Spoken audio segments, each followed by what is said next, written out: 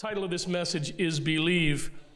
Let's go ahead and read Luke chapter 24, verses 1 through 8, and if you would stand with me as we read God's word this morning.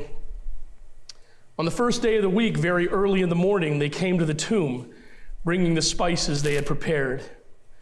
They found the stone rolled away from the tomb. They went in but did not find the body of the Lord Jesus. While they were perplexed about this, suddenly 2 men stood by them in dazzling clothes. So the women were terrified and bowed to the ground. "Why are you looking for the living among the dead?" asked the men. "He is not here, but he has risen. Remember how he spoke to you when he was still in Galilee, saying, 'It is necessary that the Son of Man be betrayed into the hands of sinful men, be crucified, and rise on the third day.'" And they remembered his words. You may be seated. Why do you seek the living among the dead? What a powerful question that is. Why do you seek the living among the dead? When we think about life, I think this past year, a lot of people have had a lot of time to think about a lot of things. And I hope that through this year, it's not just simply been the torturous time of getting through what we've been going through, but you've actually used the time to kind of examine yourself and look at yourself and look at your life. And especially for us as believers to look at our faith.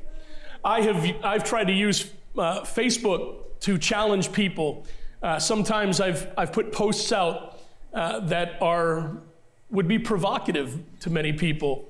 And I've done so to try to spur thought and to get conversation going. Because I think it's vitally important that we as believers come out of this time realizing exactly where we are in the history of the world. I believe we are right at the end of time. I believe that Jesus Christ is going to be returning in the clouds in the rapture very soon. I believe that we're seeing that. I could go into a whole list of what is going on in society today to show you and to give you an understanding through prophecy of what is being set up. And I'm not going to get off on that rabbit trail. But I believe that's exactly where we are. And I believe that's why there is such a push and a pull from all sides to tear apart church and belief and people. And why within churches we're seeing struggle. Within the body of Christ, we're seeing division. Because I believe Satan is trying his best to destroy the church, to destroy our witness, and to mute what we're doing so that we will not have the witness that we have in this world. Therefore, I think it's vitally important that we understand what it is that we believe. Now, I make no bones about it. I do not run your life. I don't want to run your life. I don't want to make your decisions for you. What my job as a pastor is to preach the Word of God, to study the Word of God, to educate myself, to learn to pray, to get leading from the Holy Spirit, and then to present to you what I believe God has laid on my heart to share with you. It is then your responsibility to listen, to take it in, to study it yourself, to apply it to your lives, and to grow. I can't make you do that. But that's what this is all about. So I hope that you understand that as we get into this message, that this is what I believe and this is what our church teaches and believes. Today we celebrate Easter. It's the most important day in our faith. The day that our redemption was completed. This whole last 3 days, very special time in the Christian faith. When Jesus died, gave his life a ransom for many, spent 3 days in the tomb just as it was prophesied, just as he said many times, and then rose from the grave victorious over death. Everything in our faith, you need to understand this, everything in our faith rises and falls on Easter. Everything about our faith rises and falls on Easter. If Jesus didn't rise from the dead, then we have no hope. If Jesus didn't rise from the dead, our faith is worthless. You understand that, right? If Jesus did not rise from the dead, then our faith is worthless. But today we celebrate the fact that he did rise from the grave. It's right that we celebrate Easter. It's right that we've had such I think just a wonderful, the children I love, I love hearing the kids sing. And then the church, and Erin leaned over to me and she said, the next worship team. I think it's awesome. I love to see our kids up there singing, as shy as they, you ever see kids that are just incredibly outgoing and you put them in front of a crowd? I think that's what we should do with our kids all the time. Just put them in front of a crowd, because boom, all of a sudden they stand straight and everything's cool. By the way, Elvin is here this morning. His wife, Tatiana, and his brand new baby boy, Ian, are at home. But you say congratulations to him when you see him on the birth of their son. And it's good to have you here, man. Good to see you. Good to see you. It's a good thing that we're doing this, that we're doing by being in church, by worshiping and praising our Savior. It's a good thing that we're doing this today. But why can we be so certain of something that we cannot prove? Have you ever thought of that? Why can we be so certain? When we come together and we praise and we worship and we sing, why can we be so certain that what we're doing is right? And because quite honestly, many people in the world today don't agree with us. Many faiths in the world today don't agree with us. Even within Christianity, the umbrella, if you will, of Christianity, there are many who don't agree with what we have to say. So why can we be so certain of what it is that we believe? And if you're watching with us today, or maybe you're here this morning and you've come to church on Easter Sunday and you're watching on Easter Sunday because you feel like that's the right thing to do, why, maybe you're wondering, why can someone like myself be so dead set certain that I know the truth of eternal life? It's a question I want to try to answer for you this morning. I can't take you to Golgotha, where Jesus was crucified, and show you Jesus hanging on a cross. I can't take you to a tomb and have two angels tell you that Jesus isn't there anymore, like those two angels did on the first Easter morning. I can't take you on a walk and invite you to walk with Jesus and let him tell you what he came to earth for and what his life was all about and what living and dying and then going back to heaven meant for humanity. Those things simply aren't possible. But what I can do is tell you why I believe. I can share with you facts that support my faith. I can share Bible verses and teaching that is so powerful, so amazingly powerful, that it has convinced not only me, but literally millions of people around the world down through the centuries to follow Jesus. So that's what I'm going to try to do for you this morning. And if you're here this morning and you've never accepted Jesus as your Savior, if you are a seeker, if you're watching us online and you're a seeker and you're participating this morning because you feel like it's the right thing to do, I would ask you to open up your heart and your mind, and I'd ask you to listen to what I have to say and give it an honest listen. If you're a believer here this morning and maybe you're on the fence about your faith, and Easter is, maybe you're a new lifer and you haven't been here for a year and you're still watching us online, and this is all kind of made you wonder, because you're looking at what's going on in the world, and so many times God seems silent. So many times God seems detached. My favorite Christian author is Philip Yancey. Philip Yancey wrote The Jesus I Never Knew, an amazing book on his search for Jesus and meaning in Jesus. He wrote the book What's So Amazing About Grace, which if you're a person who is very black and white in life, and you're very crime and punishment in life, I would challenge you to get the book, What's So Amazing About Grace, and read it.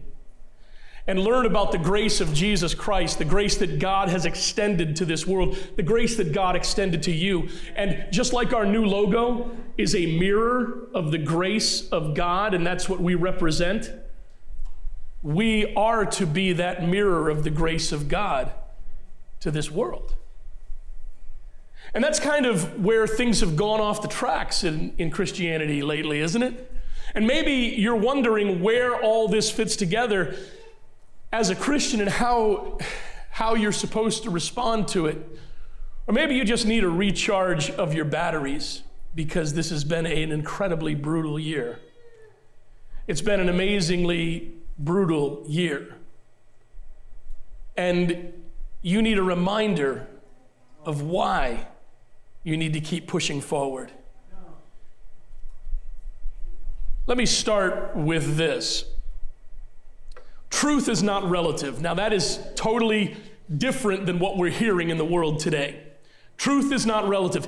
Even when it comes to education, those of you who have children in elementary school that are learning math right now, I know if my father was still teaching math, or I come from a teaching family. It was a good thing because I'm not that smart, and it was good to have people ahead of me that taught me, right? And my mother and father, not only was my dad a pastor, he was a teacher, and then my two sisters taught as well. And if they were teaching today and they were given some of the information about math that you have to teach today,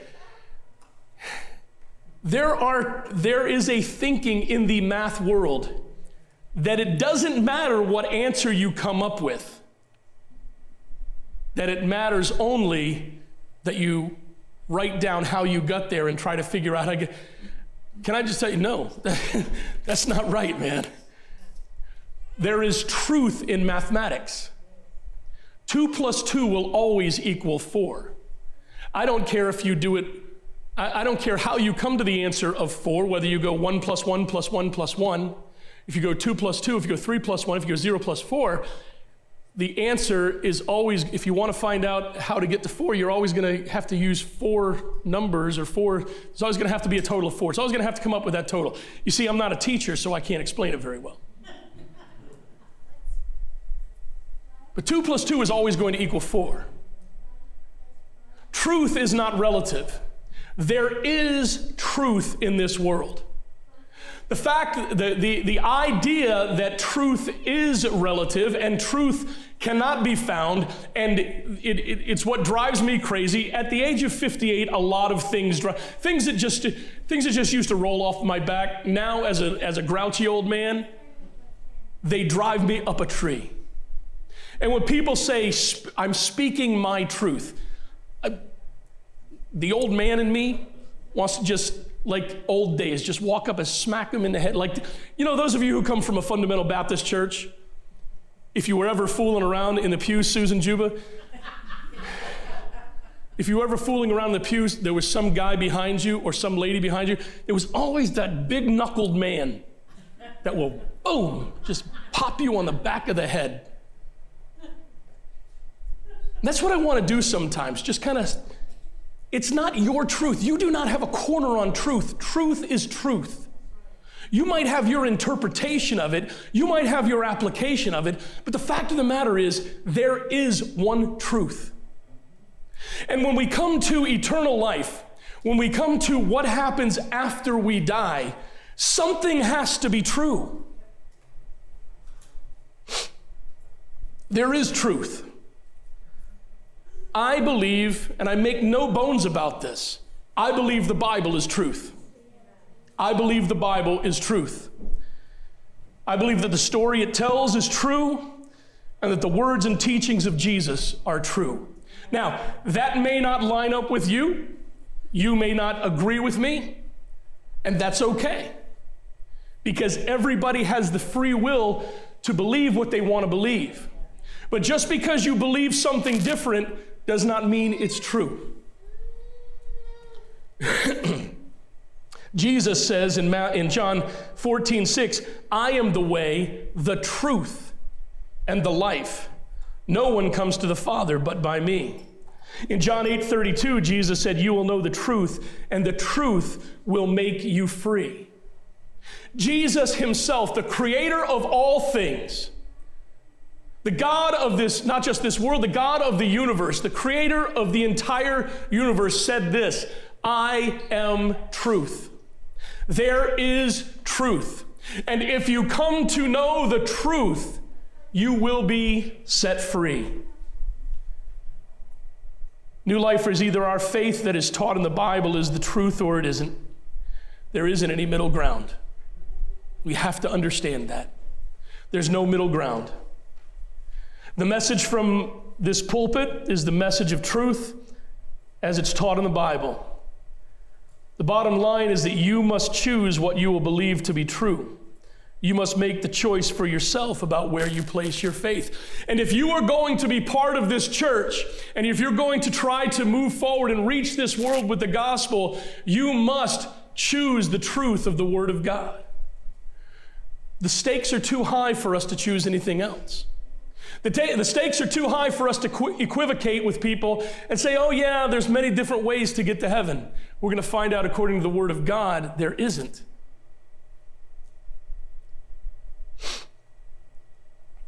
Yeah, you have options of what to believe. Very popular today, science has the answers. Science has the, I believe in science. Let's say that right up front. I believe in science. I'm a walking science experiment. Hopefully by the end of this year, I'll have another new titanium hip. I want a matching set. And maybe even a new knee by the end of next year. So I'll have a matching set there. I believe in science. I'm double vaccinated. I'm good to go. Free bird, man. I believe it. I'm not an anti-vaxxer. I'm not one of those people that, and once again, you believe whatever you want, but and you can choose to get it or not. I know there's a lot of reasons not to get it, that people don't want to get it. That's fine. I choose to get it because I want to get my life back to normal. I believe in science. But I believe in science because science proves God, in my opinion, and according to the Word of God. You can have the Forrest Gump view of life, that we're all just kind of floating around. And that when we die, it's over.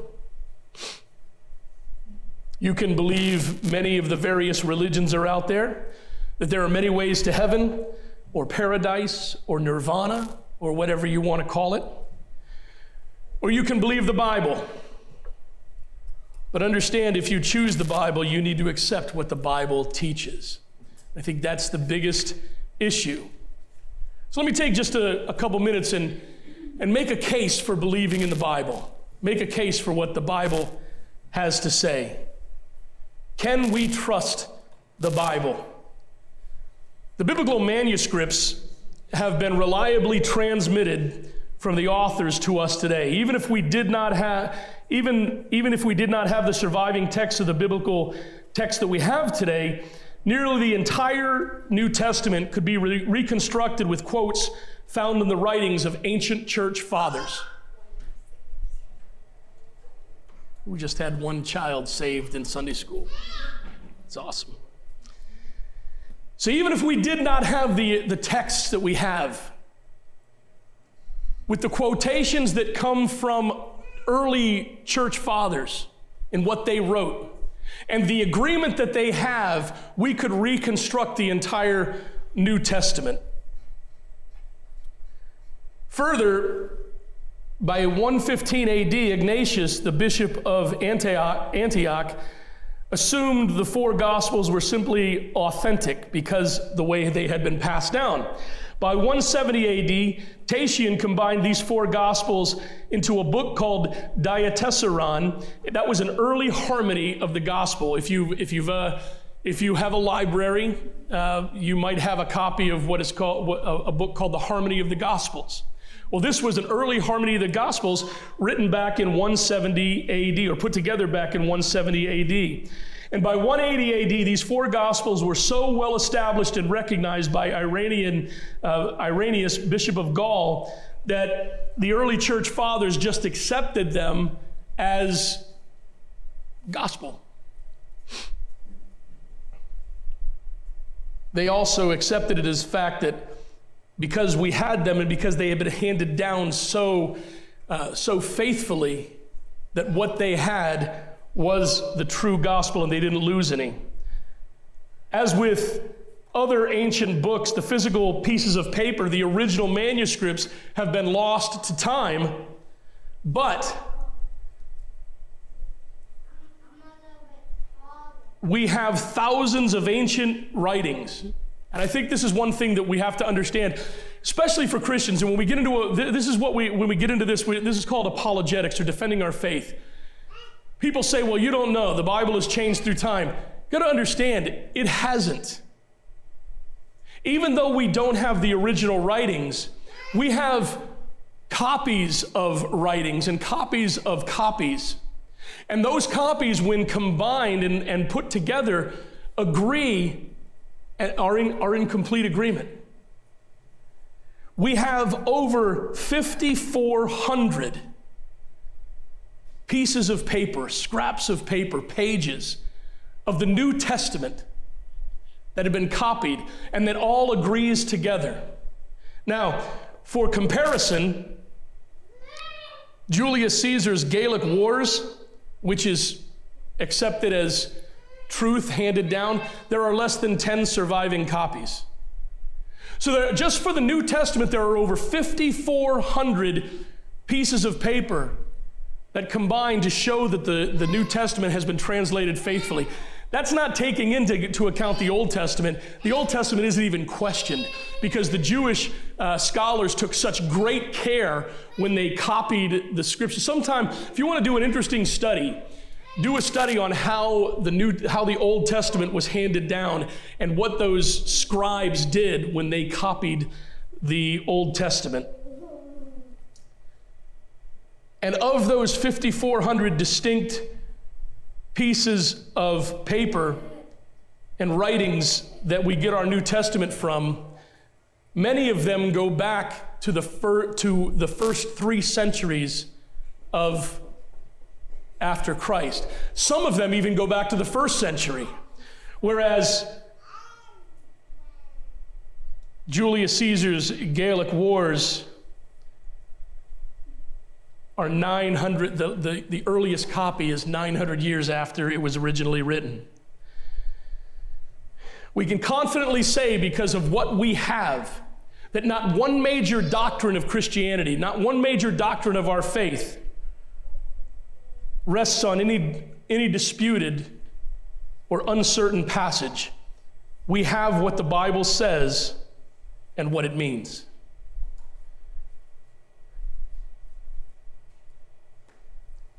By comparing ancient copies of New Testament content with each other, we find a remarkably stable history of copy making. There are very few minor deviations, and many of those are slips of the pen because they copied it with pen. There are no game changers.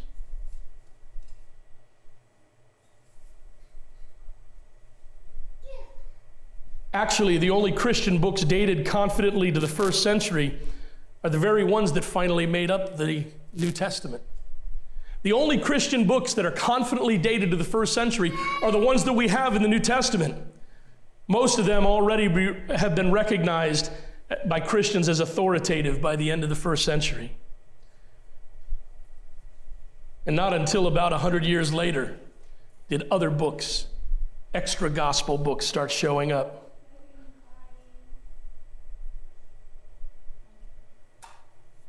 Finally, the books of the Bible are the ones early followers of Jesus considered authoritative.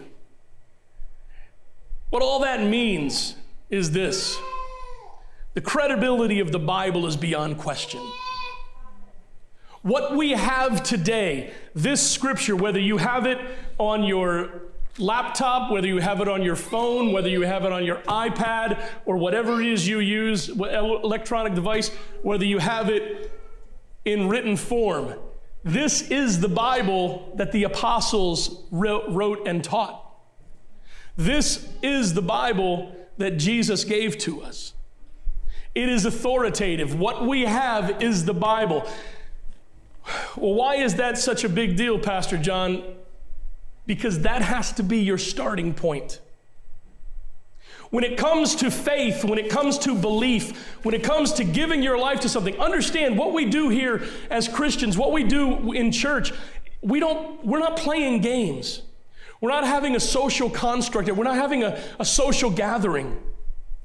We're meeting to praise and worship the God of the universe, the Savior of all mankind, and to learn about our faith and grow in our faith, and then to go out and share our faith with others so that they might hear about Jesus and come to know him as their Savior. You see, today many people will be celebrating Easter without understanding what Easter is all about. I make an annoyance of myself with people on Facebook as well, because when they talk about celebrating, doing things for Easter and put what goes in a basket and this and that and the other thing, I said, well, you pick out whatever chocolate. I personally think that a Cadbury cream egg is right next to heaven. Reese's has also put out a peanut butter egg. It's not a half egg anymore. It's a full egg, full peanut butter egg. And that's pretty good. It's good stuff. But I write to people, hey, listen, if you want to truly celebrate Easter for the right reasons, come to my church. Because I think it's vitally important that we as a church understand and celebrate for the right reasons. Because many people today are celebrating Easter. They're getting together with family. They're having hunts in their yard. They're having special dinners. And they don't know what it is that they're celebrating. And it's so vitally important that we, the church, the followers of Jesus, we know what we believe. Oh man, it's so vitally important that we know. Why do you think we spent so much time and had meetings and conversations about a new logo? And you say, well, it's a logo, Pastor John. It's more than that. It represents what we believe. And when you take that refrigerator magnet and put it on your refrigerator, you get when we come out with the car magnets and you put it on your car, we've got bags on the way. And you can go to, now in the grocery store, you can't use, you have to bring your own bags. It's crazy. Or you can buy them for 10 cents. We've got New Life bags with our new logo on it that are coming in. We got pens you can give out, and we're going to have, we can't give enough of this stuff away because we want people to see it. And I want you to look at it. Remember when we came out with a sign many, many years ago that you're still here? And on that sign, we had the symbols we had the wheel, the Christian wheel, and we had the ichthus. And I told you, that's not for them, that's for us. So that we remember that when people come in to our church, they're free to seek for Jesus Christ. Well, we went through that whole logo presentation so you'll remember what it is we're here for. We're here to learn about grace. And when we go out there, we mirror grace to the world. And we're here to remind each other that we have some folks going through COVID right now in our church. And we need to remember that we need to reach out and love on them. And we have people that are struggling with this year. And we need to remember that we go through hills and valleys as a church. And we need to remember that the cross is the game changer of life. See, that's what these things are about, and that's why it's so important that we know what it is that we believe, because, as I said, Easter is the greatest day, the most worthy day to be celebrated in the Christian faith. This is what the Bible teaches us. This is what we believe to be true. So I suppose to emphasize the true meaning of Easter, we need to talk about what this day represents, what it's all about. What is the truth of Easter? That's why I spent that time talking about truth. There is truth. Listen, people can come up and say whatever they want. They can come up with whatever they want. And entire religions and entire doctrines have been built outside of the Bible, and people follow entire faiths that do not incorporate the truth of the Word of God. We lay all our cards on the table here at New Life. We tell you what we believe. We don't do a bait and switch.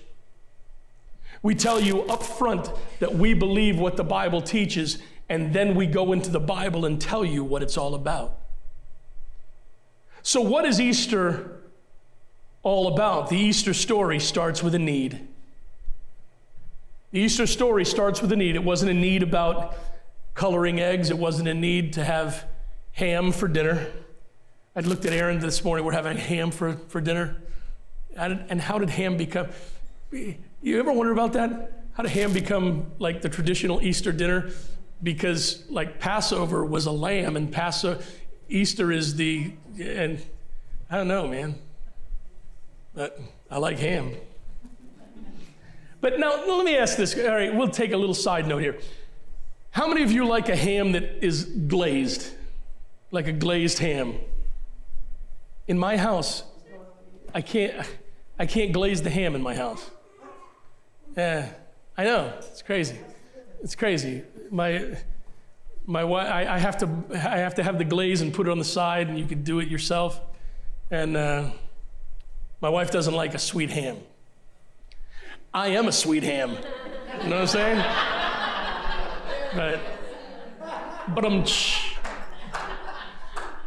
But we can't do that for Easter, man. But anyway, the Easter story starts with a need. That need is the need for a Redeemer. That is the central purpose of life for a Christian. That is the central question to be answered by every human being. My greatest need is the need for a Redeemer. What happens to me when I die? What is this life all about? As Stephen Curtis Chapman wrote, there's more to this life than living and dying, more than just trying to make it through the day. There's more to this life. What is it? The world has a great need of a Redeemer. Every human being has a need of a Redeemer. The story of Easter starts with the need of a Redeemer. Romans chapter 3, verse 23 says, "For all have sinned and fall short of the glory of God." For all have sinned and fall short of the glory of God. This is where we lose many people. And we have to ask ourselves the question as Christians, as a church, why is it that we lose people at this point? I think there's a couple reasons. I think, first of all, it's just an offense. When you say that everyone is a sinner, you don't have to personalize it to people. You can just say it in a broad macro sense that all human beings are sinners, and people get upset. I'm not a bad person. Nobody said you're a bad person. If you're watching us today and you've just been offended by that, I'm not saying you're a terrible person. I'm saying that the Bible says that we have all sinned. Sin simply means to miss the mark. Sin doesn't mean, and in God's eyes, sin is sin. We quantify and qualify sin as human beings, and we say one sin is worse than the other. But in God's view, sin is sin, and sin separates us from God. Because sin, imperfection, cannot stand in the presence of a holy God. This is a definitive statement of an immediate problem. Whether we like to hear it or not, we're all sinners. And this fact of sin causes a separation between us and God. Paul wrote, because we're sinners, we fall short. We fall short of the glory. We fall short of the standard of God. What is that standard all about? That standard is the standard to be reconciled to God and to spend eternity with Him in heaven. Our sin separates us from God for all eternity. That's the way we start out. That doesn't seem fair. If I were to take a poll of everybody here this morning, of everybody watching us, if I were to take a poll of everybody, period, in this world, I would venture to say that a large majority, you're always going to have contrarians that always take the opposing view just to take it.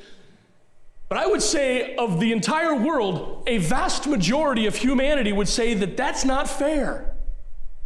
And I would have to agree. It doesn't seem fair to me. But life isn't fair. We teach that to our children, don't we? You better, because my sons, those of you who are, your kids are getting ready to go back to school, if you don't live in our town, if you live in Springfield or other places, your kids are getting ready to go back to school. Life, listen, it's not fair to have to sit apart from your friends and to have to eat lunch in silence and have to wear a mask all day in school. I don't know if I could have done that.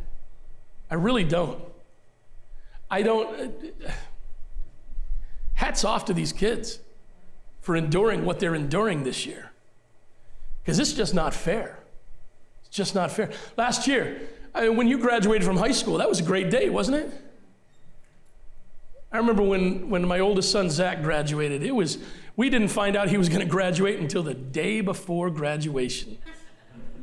Seriously, I mean, it was that close. And it was a celebration, man. It was a celebration that kid got through high school. And these poor kids didn't get to graduate. That's just not fair. But can I say this without sounding mean or cold? That's life. Life isn't fair. And if we are going to change life for the standard of eternal life and say that, well, that's just not fair, then we're just totally discounting what life is all about. Whether it's fair or not, the fact of the matter is we're all sinners. And the fact of the matter is our sin separates us from God, because you see, our sin has consequences. Romans chapter 6, verse 23 says, "For the wages of sin is death." I was talking with Ramon a little earlier, and he's looking for help at his pizzeria. And those of you who are business owners and you're trying to find people to, nowadays, it's tough to find people that will stay, because you can make more right now by not working than you can by working. And I understand the purpose at the beginning, but I'm not going to get into that part. But when the time comes, for those of us who work, when the time comes to get that paycheck for what you've worked for, you expect to get it, right? The Bible says the same way that your physical labor has a reward or a payment, a wage, your sin has a wage as well. Your sin has a payment, and that payment is death. Not only physical death, but the most important part there is spiritual death. Many people are under the assumption that when they were babies, original sin was washed away through baptism, and that's just not a biblical teaching. It's not in the Bible. We are all still sinners in need of a Savior, and that sin has a payment, and that payment is death. It also means this, that one day we will all have to face, after our death, we will all have to face the God of all the universe and face his judgment. Hebrews 9:27 says, "And as it is appointed unto man once to die, after this, the judgment." At that moment of judgment, only one thing will matter. Revelation chapter 20, verse 12 and verse 15 say, "I also saw the dead, the great and the small, standing before the throne. The books were opened, and another book was opened, which is the book of life. And anyone whose name was not found written in the book of life was thrown into the lake of fire." Listen, you can believe what you want, you can think what you want, you can decide what you want, you can follow what you want, but the one thing you can't change is what the Bible has to say. And the Bible clearly says that we are all sinners in need of a Savior. The Bible clearly says that our sin has consequences, has payment. And that payment clearly from the Bible is death. And the Bible clearly says that when we die, we will stand before God, whether we make it to the end and you go to the white throne judgment, whether you're a Christian and you go to the bema seat, or whether you die before the rapture and you stand before God. The Bible says the books will be open and your name will be sought in the book of life, the Lamb's book of life, whatever you want to call it. Wherever you come from, whatever they called it. The Bible says there is a book with names in it. And those names are the names of people who have accepted Jesus Christ. And the Bible clearly says in Revelation chapter 20, verse 15, that if your name is not found written in the book of life, in God's book of life, in the Lamb's book of life, if your name is not found there, you will spend eternity in a place called hell. Not because you were a horrible person. Not because you did terrible things. But for one reason and one reason only. You never accepted Jesus Christ as your personal Savior.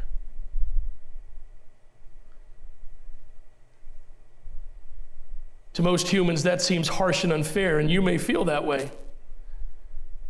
But quite honestly, and I don't mean to be blunt or harsh, but quite honestly, how we feel about it doesn't change the fact of the matter. I wasn't crazy about the fact that opening day, the Dodgers lost to the Colorado Rockies. Didn't make my day. Now, we've since won the next two. But I didn't like it. But it didn't change the fact. They lost opening day. And I may not like this fact. In fact, I don't like it. I'll just be very honest with you. I don't like it. You know why? You know what my not liking that has motivated me to do? To give my life to tell other people about Jesus Christ. I don't like the fact that people are born separated from God, and that sin has consequences, and that consequence is separation from God. And if they don't accept Jesus Christ as their Savior, that they'll spend eternity in a place called hell. I don't like that at all. But not liking that does not change that fact. What I can do is accept it and allow it to motivate me to reach others for Jesus Christ. But Easter changed our fate. Easter gave us the chance to have our name written in the Lamb's book of life. Easter changed everything. How? Well, the Easter story reveals true love. The love of God for humanity. Love enough to give his son as payment for our sin. Love deep enough and strong enough to die. Love that cared enough to take a risk.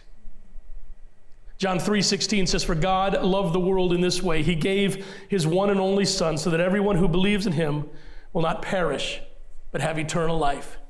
As a father of 3 sons, my oldest son, all 3 of my boys go to church here. I don't know if Zach likes being called a boy or not. It doesn't really matter. He's still my boy. And all 3 of my boys go to church with me, and all 3 of my boys were involved in ministry this morning. I was proud of that. I understand when Osvaldo looks up and he sees his son playing the drums, and I see the smile on his face. I understand that. All 3 of my boys were involved in ministry this morning. I love that. But I understand what sacrifice is, because my oldest boy, the one I've trained in ministry, the one I've grown so close to, the one who has part of my heart, is going to be leaving. And he's going to be going and taking the gift that God has given him to minister to others. And I'm so proud of that fact. I really, truly am, don't get me wrong. But there's a part of me that hurts because he's not going to be with me anymore. It's a huge sacrifice on my part. Now, I don't control what he and Tiffany do. That's not my role in life. That's not what I'm about. And I wouldn't change it for the world, because I believe God has given him a special anointing to lead a church. But it doesn't make it any easier to say goodbye. So when I think of that, I think of what God the Father must have gone through to send his only begotten Son, Jesus, knowing what he was going to have to go through, knowing the sacrifice, knowing what he was setting aside, and knowing that at some point he was going to have to turn his back on his son because he couldn't look on sin. That was love. That wasn't animosity. That wasn't anger. That wasn't judgment. That was love. The Easter story tells us and reveals to us true love. Romans 5:8 says, "For God proves his own love for us, in that while we were still sinners, Jesus died for us." While we were the ones wrong, we were the ones in sin, Jesus died for us. God loved us enough that he was willing to send his son Jesus to die for our sins, to pay a price we couldn't pay. If you're here this morning, if you're watching us on Facebook or YouTube, you need to understand you couldn't pay this price, but Jesus paid it for you, and it was because of love. God loved us enough to give hope in a hopeless situation, and quite honestly, the Easter story defines hope, doesn't it? The Easter story defines hope for us. 1 Corinthians 15:19 says, "If in this life only we have hope of Jesus, we are of all people most miserable." If what we have here, if what we celebrated today, if this is all there is for us, then we're miserable people. There is so much more to Jesus. There is so much more to salvation. There is so much more to grace than just this life. The hope of life beyond death. The hope of heaven. I love Gabriel and Michael, talking with Gabriel and Michael now, because they have a lot of questions. And they ask questions about heaven. They have a lot of questions about what it's going to be like. I love the questions about baseball in heaven. And it's, of course, we watched Field of Dreams for the first time with them yesterday, and they were glued to it, man. They thought it was so cool, so cool. One of the guys mentioned Jackie Robinson, and Gabriel turned around and says, "Dad, Jackie Robinson." I said, I know. It's cool. I love talking about heaven with my boys. I love talking about heaven, period. That is the hope we have. John 1:12 says, "But to all who did receive him, he gave them the right to be children of God, to those who believe in his name." He gave us the power to become his children by believing in his name. John 14:1-3 says, "Don't let your heart be troubled. Believe in God. Believe also in me. In my Father's house are many rooms. If it were not so, would I have not told you that I am going to prepare a place for you? If I go away and prepare a place for you, I will come again and take you to myself, so that where I am, you may be also." That is the hope we have of Jesus Christ. That is the hope that he offers to us. Love that cared enough to die. Love that through its sacrifice provided hope. Because Jesus rose from the dead on that first Easter Sunday, we have hope of eternal life with God in heaven. And you may say, "Well, that's all wonderful. That's great, Pastor John. I'm glad. That's happy stuff. But what does that mean to me?" Remember right at the beginning of this, we talked about believing, and the title of this message is Believe. I ask you the question, what is it that you believe? What is it that you're trusting in your life for life beyond the grave? Do you even believe there's life after death? What is it that you're believing? What is it that you're trusting? What is it that you're holding on to? Is there something? Listen, we all believe in something. We all believe in something. The Easter story is a story of believing. The Easter story is a story of believing. What do you believe? It really doesn't matter. Really doesn't matter what we believe in the grand scheme of things as far as what is true, because only one thing can be true. Most faith or belief systems have lasted for simply a short period of time in history, or have a very limited reach. But the message of Jesus has endured for over 2,000 years. That's why I gave you so much information at the beginning about the Bible. It has endured for 2,000 years. And the precursor to it, Judaism, the Judaic law, that existed for even longer. And it hasn't changed in 2,000 years. What Jesus taught when he walked the earth is the same message that we share and must accept today You must be born again. If you want to have hope of eternal life, you must be born again. Romans 10:9 says, if you confess with your mouth Jesus is Lord and believe in your heart that God raised him from the dead, you will be saved. Romans 10:13 says, for everyone who calls on the name of the Lord will be saved. God loves you enough to give you the free will to choose your eternity, to choose what you believe. Break it down for you. The Bible clearly says that we're all sinners.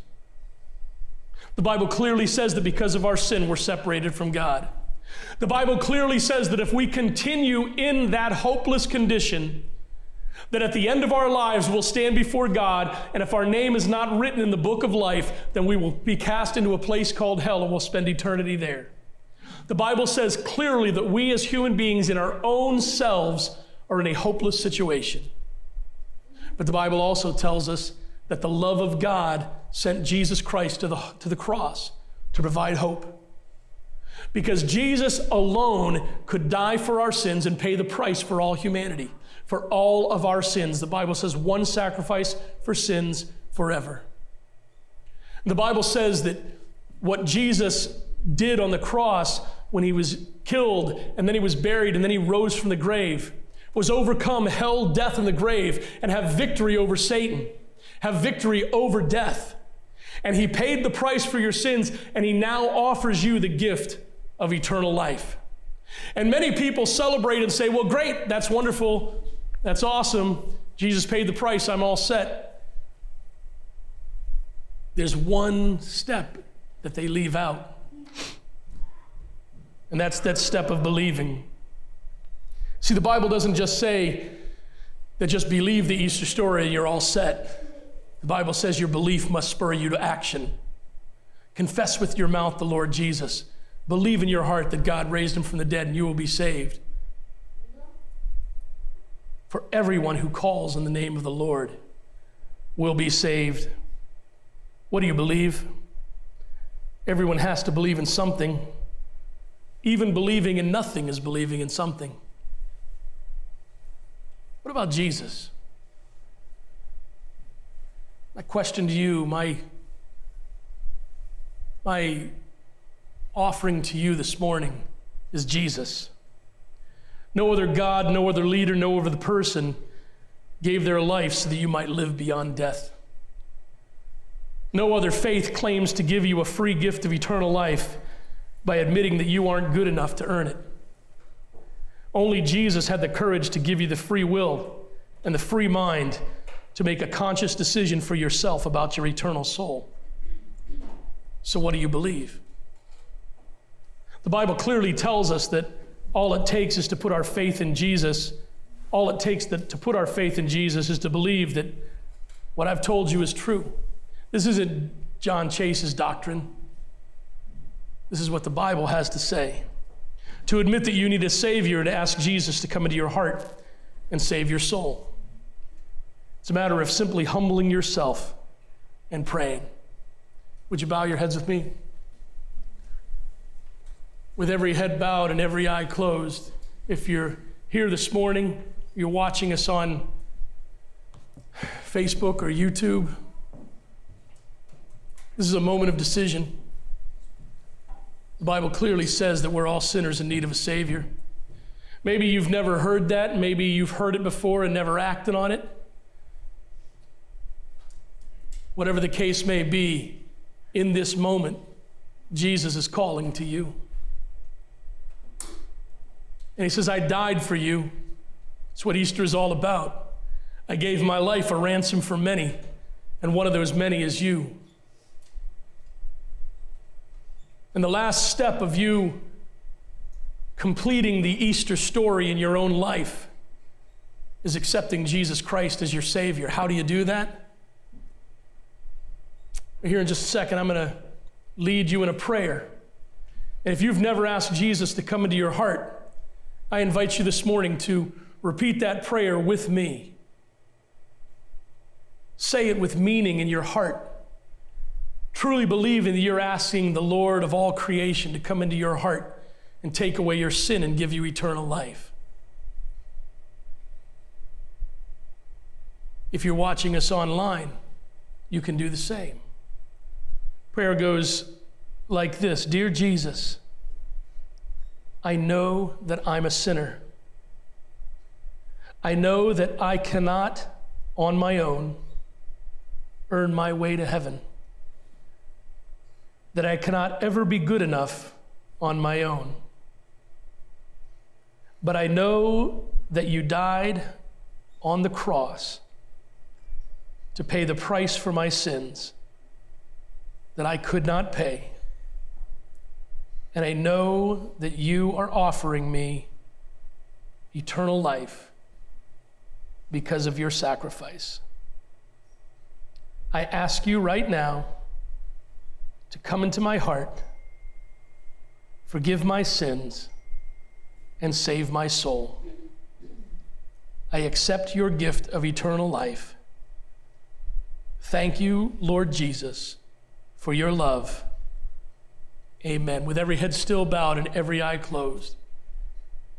If you're here this morning with us in the auditorium and you prayed that prayer, I'd ask you, while nobody else is looking around, it's just you, me, and God, if you'd raise your hand and say, Pastor John, I prayed that prayer this morning, ask Jesus to come into my heart.